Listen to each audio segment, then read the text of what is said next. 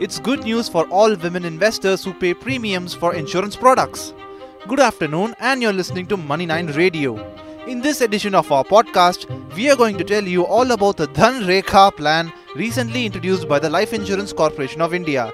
With the Dhan Rekha policy, the female policyholders will pay less premium as compared to the male policyholders.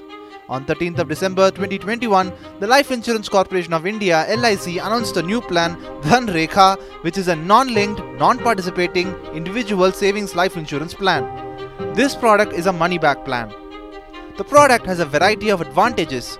For instance, the products offer a special premium rate for female lives. The plan provides a percentage of the basic sum assured as survival benefit at regular intervals starting from the end of the premium paying term, provided the policy is in force. The plan will also offer guaranteed additions that will be provided at the end of each policy year starting from the 6th policy year. It provides financial support to the family in case of the unfortunate death of the policyholder during the policy term.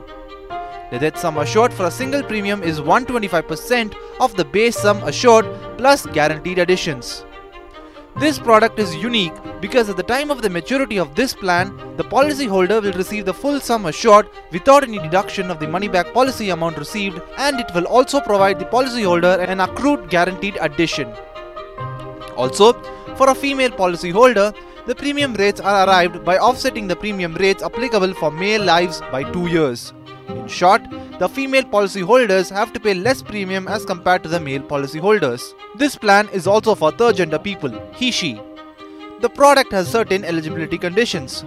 The minimum basic sum assured is Rs 2 lakhs. The policy term is offered for 20 years, 30 years and 40 years.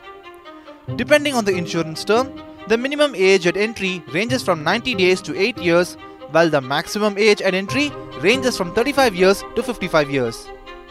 This report is by Money9's Himali Patel. Hope you find this useful. For more such content, stay tuned with Money9 Radio.